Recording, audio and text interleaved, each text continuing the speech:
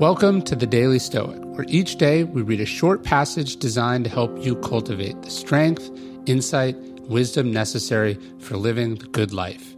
Each one of these passages is based on the 2,000-year-old philosophy that has guided some of history's greatest men and women. For more, you can visit us at dailystoic.com. Power and success can make you better.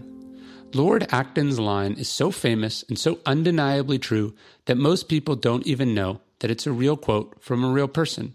Power corrupts, and absolute power corrupts. Absolutely. It's been proven time and time again in history. When people get power, it changes them. That's why the biggest breakthroughs in the evolution of government have been around checks and balances on power, so that no one person can be fully corrupted. And if they are corrupt, can't simply do whatever they want. Marcus Aurelius didn't have much of a choice as far as the government he took over. Rome hadn't been a republic for several generations. Marcus wasn't even born into the emperorship. He was chosen for it by the emperor Hadrian. So too was his stepfather, Antoninus.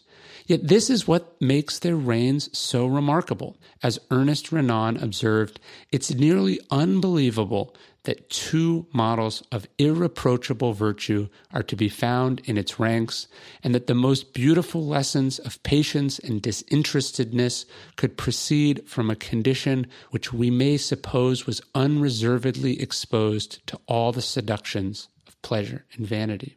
Just think about what the emperors before them had done. Nero killed his mother and stepbrothers.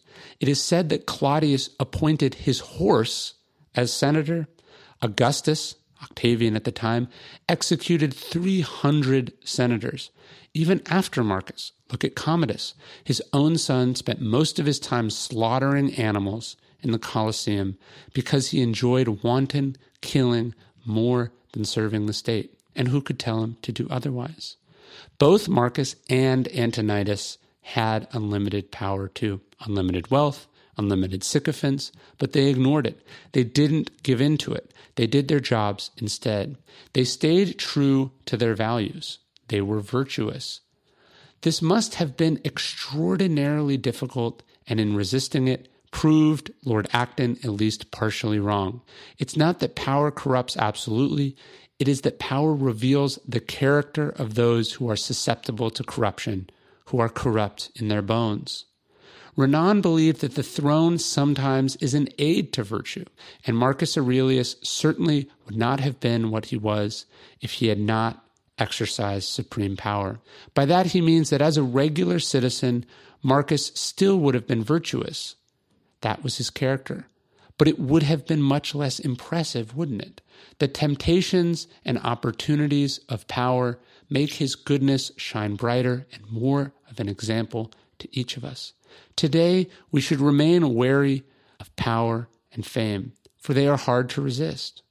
But if we find ourselves in the spotlight or in a position of leadership, let us see that as both a gift and a challenge. Can we be good despite it?